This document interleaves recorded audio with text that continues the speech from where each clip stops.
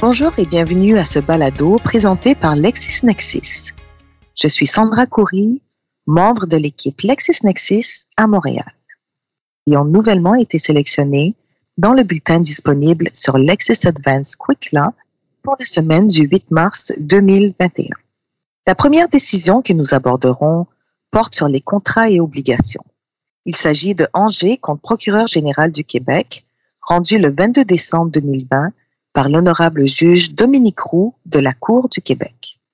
Angers réclame la somme de 18 083 $ du procureur général du Québec. Il considère que l'adoption d'un décret par le gouvernement lui a fait perdre des revenus de 10 583 $. Il réclame aussi des dommages moraux et punitifs. Angers a été nommé assesseur au tribunal des droits de la personne pour un mandat de 5 ans. La rémunération d'Angers est fixée par décret. En 2016, le gouvernement du Québec a entrepris de réviser la rémunération, les conditions de travail et les allocations des assesseurs du tribunal des droits de la personne. Angers a été désigné par ses collègues pour interagir en leur nom avec le secrétariat aux emplois supérieurs, organisme responsable du dossier. Le gouvernement souhaitait diminuer le montant des honoraires consentis aux assesseurs qui percevaient une rente de retraite du secteur public québécois.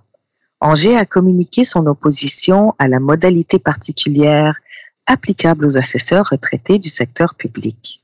Il estimait que cette modalité était discriminatoire et que l'absence de clause de droit acquis lui causerait un préjudice. De fait, si le gouvernement souhaitait aller de l'avant, il considérerait que son contrat d'assesseur serait unilatéralement modifié. Un nouveau décret a été émis en 2017. Ainsi, à compter du 29 mars 2017, les honoraires d'Angers ont été bonifiés puisqu'ils ont passé graduellement de 464 à 490 $ par jour en date du 1er avril 2018. Néanmoins, pour la même période, ses collègues assesseurs touchaient des honoraires de 594 $ par jour au 29 mars 2017 à 626 $ par jour au 1er avril 2018. Il existe donc un écart moyen de près de 33% qui sépare les honoraires versés à Angers de ceux versés à ses collègues assesseurs du tribunal des droits de la personne. Angers est le seul assesseur du tribunal touché par cette modalité particulière. La modalité prévue au décret de 2017 a entraîné un manque à gagner de 10 583 $. Pour Angers, Angers allègue que la modalité particulière applicable aux assesseurs retraités du secteur public québécois prévue au décret de 2017 est discriminatoire et porte atteinte à son droit à l'égalité garanti par l'article 15.1 de la Charte canadienne des droits et libertés et les articles 10, 13 et 19 de la Charte des droits et libertés de la personne. À titre subsidiaire, Angers allègue que ce décret a modifié unilatéralement et substantiellement son contrat et ses conditions de travail d'assesseur au tribunal des droits de la personne. La demande est accueillie en partie. Le décret de 2017 établit une distinction entre les assesseurs du tribunal des droits de la personne qui perçoivent une rente de retraite du secteur public et les autres assesseurs. En effet, seuls les premiers voient leurs honoraires réduits d'un montant équivalent à la moitié de la rente de retraite qu'ils reçoivent de ce secteur. Angers a subi un préjudice ou un désavantage puisque sa rémunération est demeurée inférieure à celle de ses collègues assesseurs. La cause du traitement différentiel imposé à Angers n'est pas son statut de retraité, mais plutôt son statut de retraité du secteur public provincial. Or, la preuve ne permet pas de conclure que les personnes retraitées du secteur public font partie d'une minorité discrète ou isolée, ou d'un groupe historiquement défavorisé, ou autrement discriminé sur la base de stéréotypes qui n'ont rien à voir avec leur capacité ou leur mérite. Angers n'a pas prouvé que son statut de retraité du secteur public québécois est un motif analogue au sens de l'article 15.1 de la Charte. Par contre, l'ensemble des éléments de preuve amène le tribunal à conclure qu'une relation juridique de nature contractuelle liait Angers et le gouvernement.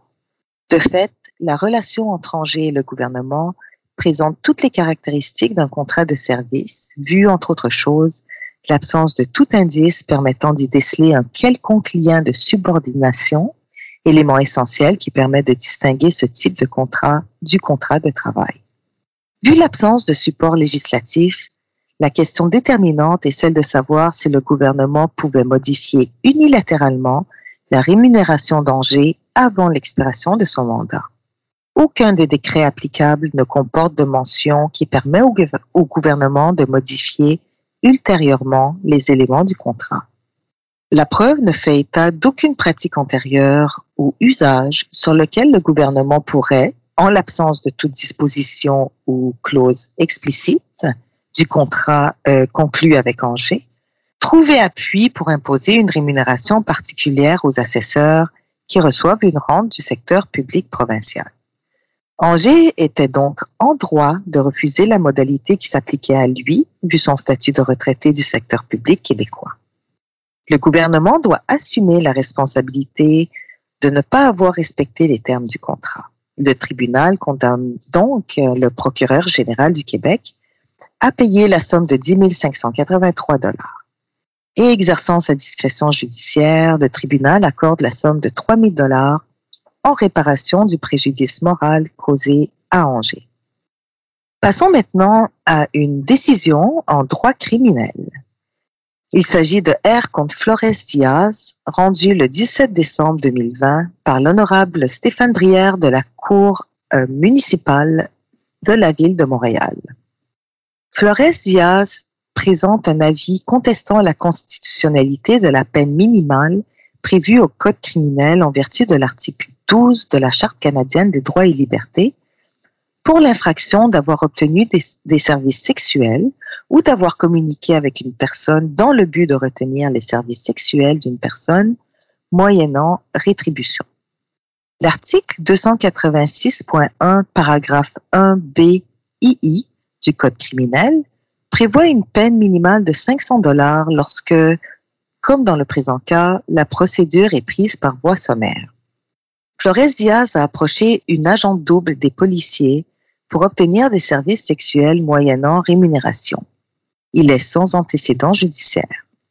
Selon lui, il serait un candidat à l'obtention d'une absolution du tribunal, ce qui pourrait lui permettre un droit de séjour aux États-Unis pour visiter sa famille et accompagner son fils dans l'hypothèse où ce dernier entreprendrait sa scolarité ou une carrière sportive à cet endroit.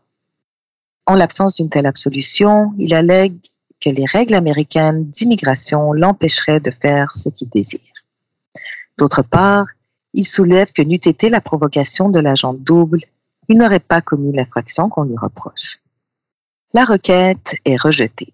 Flores Diaz a certainement intérêt à bénéficier d'une absolution, mais son intérêt ne dépasse pas celui de toute autre personne ou autre citoyen. Le prononcé d'une absolution irait à l'encontre de l'intérêt public et pourrait banaliser une situation ayant des conséquences sérieuses et graves pour les victimes souffrant d'exploitation de tout genre et les résidents du secteur où s'exerce au grand jour la prostitution.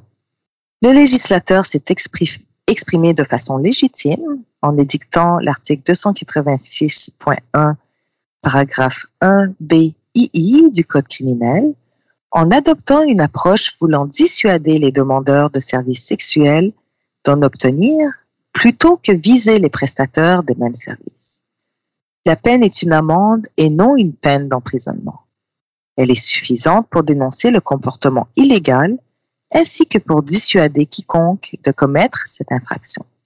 La preuve ne révèle aucune provocation policière. La prochaine décision traite de procédure civile. Il s'agit de Conseil des Inuits de Pessamit contre Villeneuve, rendu le 8 janvier 2021 par l'honorable juge Clément Sanson de la Cour supérieure du Québec. Les défendeurs demandent le rejet de la demande introductive d'instance en vertu des articles 51 et suivants du Code de procédure civile. Les demandeurs reprochent essentiellement au défendeur Picard, à titre de chef de 2002 à 2012, d'avoir engagé des dépenses plus élevées que les revenus dont disposaient les demandeurs et de les avoir mal gérées. Ils reprochent également à Villeneuve de ne pas avoir adéquatement assuré, à compter de 2008, le contrôle des dépenses à titre de cogestionnaire au sens de la loi sur les Indiens, et au gouvernement de ne pas avoir adéquatement joué son rôle de fiduciaire. Le 24 janvier 2020, le tribunal a déclaré abusive la demande introductive d'instance. Le tribunal a essentiellement ordonné aux demandeurs de détailler les fautes commises sous la gouvernance du chef Picard, ainsi que le quantum réclamé pour chacune de ces fautes, ou, à défaut, d'expliquer en quoi, pour une réclamation pour des montants globaux, l'augmentation du passif aux états financiers des demandeurs constitue un dommage qui peut être réclamé aux défendeurs. Le tribunal a conclu que, pour réclamer cette somme à ces défendeurs solidaires, toutes les dépenses pendant 10 ans doivent être examinées afin de déceler quelles sont les dépenses qui ont été engagées et les revenus qui n'ont pas été engrangés dans le cadre d'une gestion déficiente. Par leur demande rejetée, les demandeurs ont retiré à toute fin pratique le chef Picard à titre de défendeur. Ils ont diminué le quantum des dommages réclamés et ils ont précisé certains faits. Ils prétendent que cette demande modifiée répond aux exigences du jugement du 24 janvier 2020. Les défendeurs demandent le rejet du recours des demandeurs, alléguant que ces derniers n'ont pas respecté la lettre et l'esprit du jugement du 24 janvier 2020. La demande est accueillie en partie. En diminuant les dommages globaux, les demandeurs croient être en mesure de contourner la question amplement expliquée dans le jugement de janvier 2020. Ce faisant, ils vont à l'encontre de l'esprit de ce jugement. Ce n'est pas en modifiant une déclaration introductive d'instance ou en diminuant subitement le quantum réclamé que les demandeurs se mettent à l'abri de la conclusion que leur procédure est abusive. Ce manque procédural des demandeurs ne doit toutefois pas les priver de leurs droits. La nouvelle procédure et leurs écrits ne révèlent pas leur théorie de la cause. Quant aux dommages causés par ce comportement, il appartiendra au tribunal de définir le dommage en fonction des fautes qui seront identifiées si faute il y a.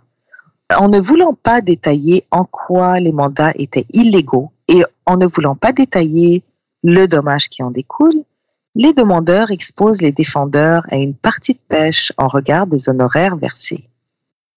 Plus de 10 ans après les faits reprochés, il est inconcevable que les demandeurs ne précisent aucune illégalité. Leur réclamation demeure floue. Sur cet aspect, la procédure des demandeurs demeure abusive. Telle que la procédure se présente aujourd'hui, il n'y a plus de connexité entre la réclamation contre le gouvernement et Villeneuve et le chef Picard pour ses comptes de dépenses. Une saine administration de la justice justifie que soit scindé ce recours et dirigé vers la Cour du Québec. Regardons maintenant une décision en droit de la famille. Il s'agit de droit de la famille 202113, rendu le 18 décembre 2020 par l'honorable juge Claude Villeneuve de la Cour supérieure du Québec. Il s'agit d'une demande de garde d'enfant présentée par la mère. Les parties sont les parents d'un enfant de 11 ans. En avril 2016, une garde partagée est mise en place. Le père adopte, par après, un mode de vie végétalien qu'il impose à l'enfant, ce qui déplaît grandement à celui-ci. En avril 2018, l'enfant dit à sa mère qu'il aimerait mieux arrêter d'exister que d'aller chez son père. En août 2018, la mère signifie au père une demande de garde exclusive, alléguant, entre autres, les verbalisations de l'enfant à l'égard des méthodes éducatives inappropriées du père et certains manquements de la part de celui-ci, ayant mené à un signalement à la direction de la protection de la jeunesse. Le père refuserait par ailleurs de respecter les consignes émises par la santé publique depuis le début de la pandémie de COVID-19 et les critiquerait en présence de l'enfant. La garde est confiée à la mère avec des droits d'accès pour le père. Bien qu'une personne adulte soit tout à fait libre de choisir son mode d'alimentation et qu'il puisse être opportun d'en enseigner les vertus à son enfant, il y a des limites à l'imposer quand cela ne correspond pas aux besoins de celui-ci. D'autre part, bien que la liberté d'expression soit un droit reconnu, cela ne va pas jusqu'à permettre à un adulte de dénigrer et discréditer, en présence de son enfant mineur, les citoyens qui respectent les règles décrétées par les autorités sanitaires en pleine période de pandémie.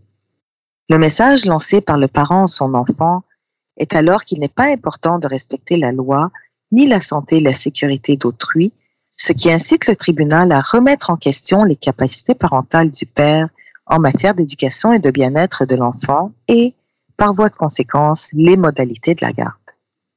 Étant donné que l'enfant a maintenant 11 ans, qu'il exprime le désir de mettre fin à la garde partagée depuis plus de 2 ans, après l'avoir expérimenté durant une période significative, que cet enfant est jugé mature par son entourage, que le désir qu'il exprime ne révèle pas d'un pur caprice ou de pression indue de la part de sa mère, qu'il y a des explications légitimes à la base de cette réflexion, entamée depuis longtemps de vivre à temps plein avec sa mère, il serait manifestement néfaste et contraire à l'intérêt de l'enfant de maintenir le statu quo. Au surplus, le fait de forcer l'enfant à vivre en garde partagée risque même de compromettre de façon irrémédiable son lien d'attachement avec son père. Même si l'enfant ne veut plus voir son père, il faut maintenir le lien entre les deux, ce que reconnaît sans détour la mère. En permettant à l'enfant de voir son père une fin de semaine sur 2, on diminue grandement les tensions entre le père et l'enfant et on atténue les inconvénients liés au mode alimentaire imposé par le père. La prochaine décision est en droit municipal, rendue par la Cour d'appel du Québec le 14 janvier 2021. Il s'agit de Meadowbrook, Groupe Pacifique Incorporé, contre Ville de Montréal. La Ville de Montréal et Meadowbrook se pourvoient contre un jugement accueillant partiellement la demande d'injonction permanente de Meadowbrook Groupe Pacifique et ordonnant à la Ville de mettre fin à toute contamination du ruisseau Meadowbrook. Meadowbrook est propriétaire du ruisseau du même nom situé sur le terrain de golf également portant le même nom. Il a admis que l'égout pluvial de la ville, qu'on retrouve en amont du ruisseau, est contaminé.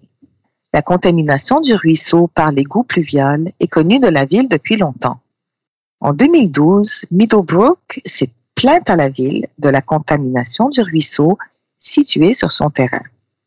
Devant son inaction, elle a demandé l'émission d'une injonction permanente obligeant la ville à prendre les moyens pour éliminer tout déversement dans le ruisseau et à procéder à sa décontamination. Meadowbrook reproche à la juge de ne pas s'être prononcée sur son droit à la cessation pure et simple du déversement des eaux provenant de l'égout pluvial de la ville. À la responsabilité de la ville à cet égard est de lui ordonner de cesser une telle contamination. La juge aurait aussi erré en concluant qu'une autorisation préalable était nécessaire en vertu de l'article 22 de la loi sur la qualité de l'environnement. Finalement, elle plaide que l'ordonnance de décontamination et de nettoyage aux abords du ruisseau aurait dû inclure l'enlèvement de toute trace de métaux lourds. L'appel est accueilli en partie, l'appel incident rejeté. La lecture du jugement ne permet pas de conclure que la juge se soit prononcée, même implicitement, sur le fondement du recours. Le jugement ne traite pas des conditions de l'article 979 du Code civil du Québec, ni de la source de l'écoulement des eaux dans le ruisseau, à savoir qu'il s'agit d'une source naturelle ou si elle relève plutôt d'une intervention humaine, bien que ces éléments constituent le fondement de la demande de Meadowbrook pour demander la cessation de tout déversement dans le ruisseau. La source des eaux qui s'écoulent dans le ruisseau n'est pas naturelle, mais résulte plutôt d'une intervention humaine. Meadowbrook n'est donc pas tenu de recevoir les eaux provenant de l'égout pluvial de la ville, puisqu'elles ne s'écoulent pas naturellement et que cet écoulement résulte de l'intervention humaine. Au surplus, Meadowbrook n'a pas à subir ce déversement d'eau polluée qui ont pour effet d'aggraver sa situation. La Ville ne peut prétendre au bénéfice de la servitude légale de l'article 979 du Code civil du Québec. Meadowbrook est ainsi justifié de demander une ordonnance de cesser tout déversement. Comme Meadowbrook demande la cessation du déversement dans le ruisseau sans préciser les travaux qui devront être effectués, il reviendra à la Ville de choisir et de déterminer la façon dont cette ordonnance pourra être exécutée et la juge n'avait pas à se prononcer sur cette question. Si la ville choisit ou est d'avis que les travaux nécessaires pour faire cesser le déversement nécessitent une autorisation du ministre, un délai doit être fixé à la ville pour requérir cette autorisation. Si la prescription de 10 ans de l'article 29-23 du Code civil du Québec était applicable en l'instance, le recours de Meadowbrook ne serait pas prescrit puisque celle-ci n'est devenue propriétaire du terrain qu'en 2006 et que son recours a été intenté en 2013. L'appel principal est accueilli en partie et le jugement de première instance infirmé pour modifier les conclusions relatives à l'ordonnance de décontamination et y substituer une ordonnance de cesser tout déversement dans le ruisseau à partir de l'égout pluvial. Le pourvoi incident de la ville, de même que les demandes de suspension de l'exécution et de production de preuves nouvelles, étaient téméraires et dépourvues de chances de succès. Ces procédures relevaient d'une volonté d'imposer une solution indéfendable après avoir été confrontée à de nombreux refus. Meadowbrook a droit au remboursement de ses honoraires extrajudiciaires. La prochaine décision traite d'accès à l'information. Il s'agit de Vaillancourt contre Investissement Québec, rendu le 14 décembre 2020 par l'honorable juge Christian Boutin de la Cour du Québec.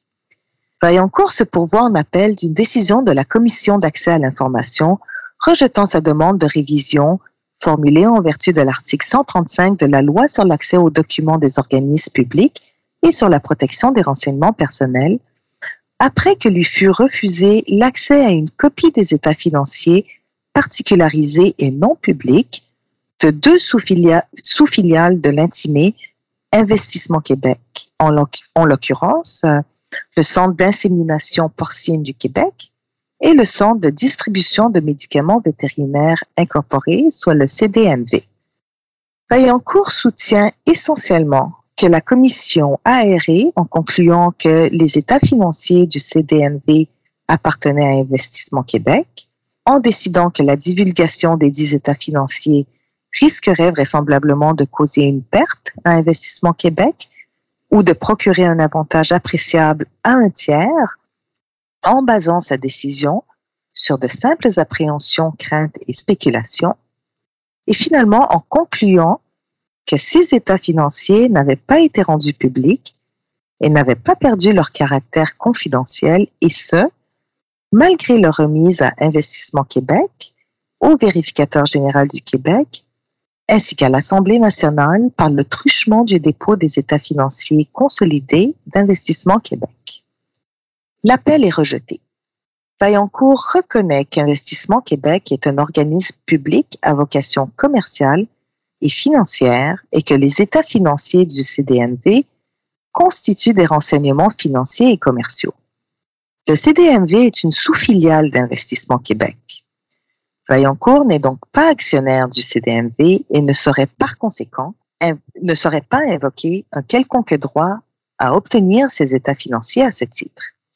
La position de Vaillancourt, qui invoque le principe général de la personnalité juridique d'Investissement Québec distincte du CDMV, est simple et séduisante, mais ne résiste toutefois pas à l'analyse. En effet, et comme le plaide Investissement Québec, rien à l'article 22 de la Loi sur l'accès aux documents des organismes publics ne vient exiger que l'appartenance soit exclusive à une entité, et il fut jugé que cette appartenance, dans le contexte de l'accès à l'information, faisait appel à la notion de détention et que plusieurs personnes pouvaient à la fois être copropriétaires d'un même renseignement.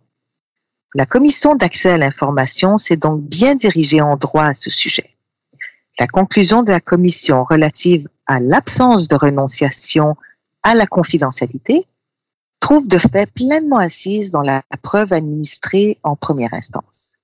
Il était tout à fait possible pour la Commission de conclure, au vu de la preuve offerte, que des éléments importants quant à la performance financière et opérationnelle du CDMV, notamment quant à sa rentabilité, son positionnement, ses marges de manœuvre, ses stratégies, sa gestion ou sa capacité d'emprunt, pouvaient concrètement être tirés ou inférés de ces états financiers et qu'ainsi, La divulgation de ceux-ci le placerait dans une position de désavantage face à ses compétiteurs, clients, fournisseurs ou syndicats d'employés.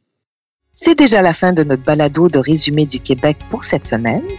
Vous pouvez retrouver d'autres résumés de décisions dans notre bulletin jurisprudence en ligne de cette semaine dans Lexis Advance Quick Law, soit des décisions relatives aux droits de propriété, telle une décision rendue le 14 janvier 2021 par la Cour d'appel du Québec. Il s'agit de Hillborn contre Decoven. Une décision en droit de la construction rendue le 6 janvier 2021 par l'honorable Élise Poisson de la Cour supérieure du Québec. Il s'agit de MPECO Incorporé contre Ville de Sainte-Agathe-des-Monts. Une décision en droit municipal rendue le 7 janvier 2021 par l'honorable Anne Jacob de la Cour supérieure du Québec. Il s'agit de 9056-3818 Québec Incorporé contre Ville de Montréal, arrondissement de Côte-des-Neiges Notre-Dame-de-Grâce. Et finalement, une décision en responsabilité civile rendue le 17 décembre 2020 par l'honorable juge Martin Tétrault de la Cour du Québec. Il s'agit de Martin contre Cassillo-Roy. Nous vous remercions de votre écoute et nous vous souhaitons une bonne semaine. À bientôt!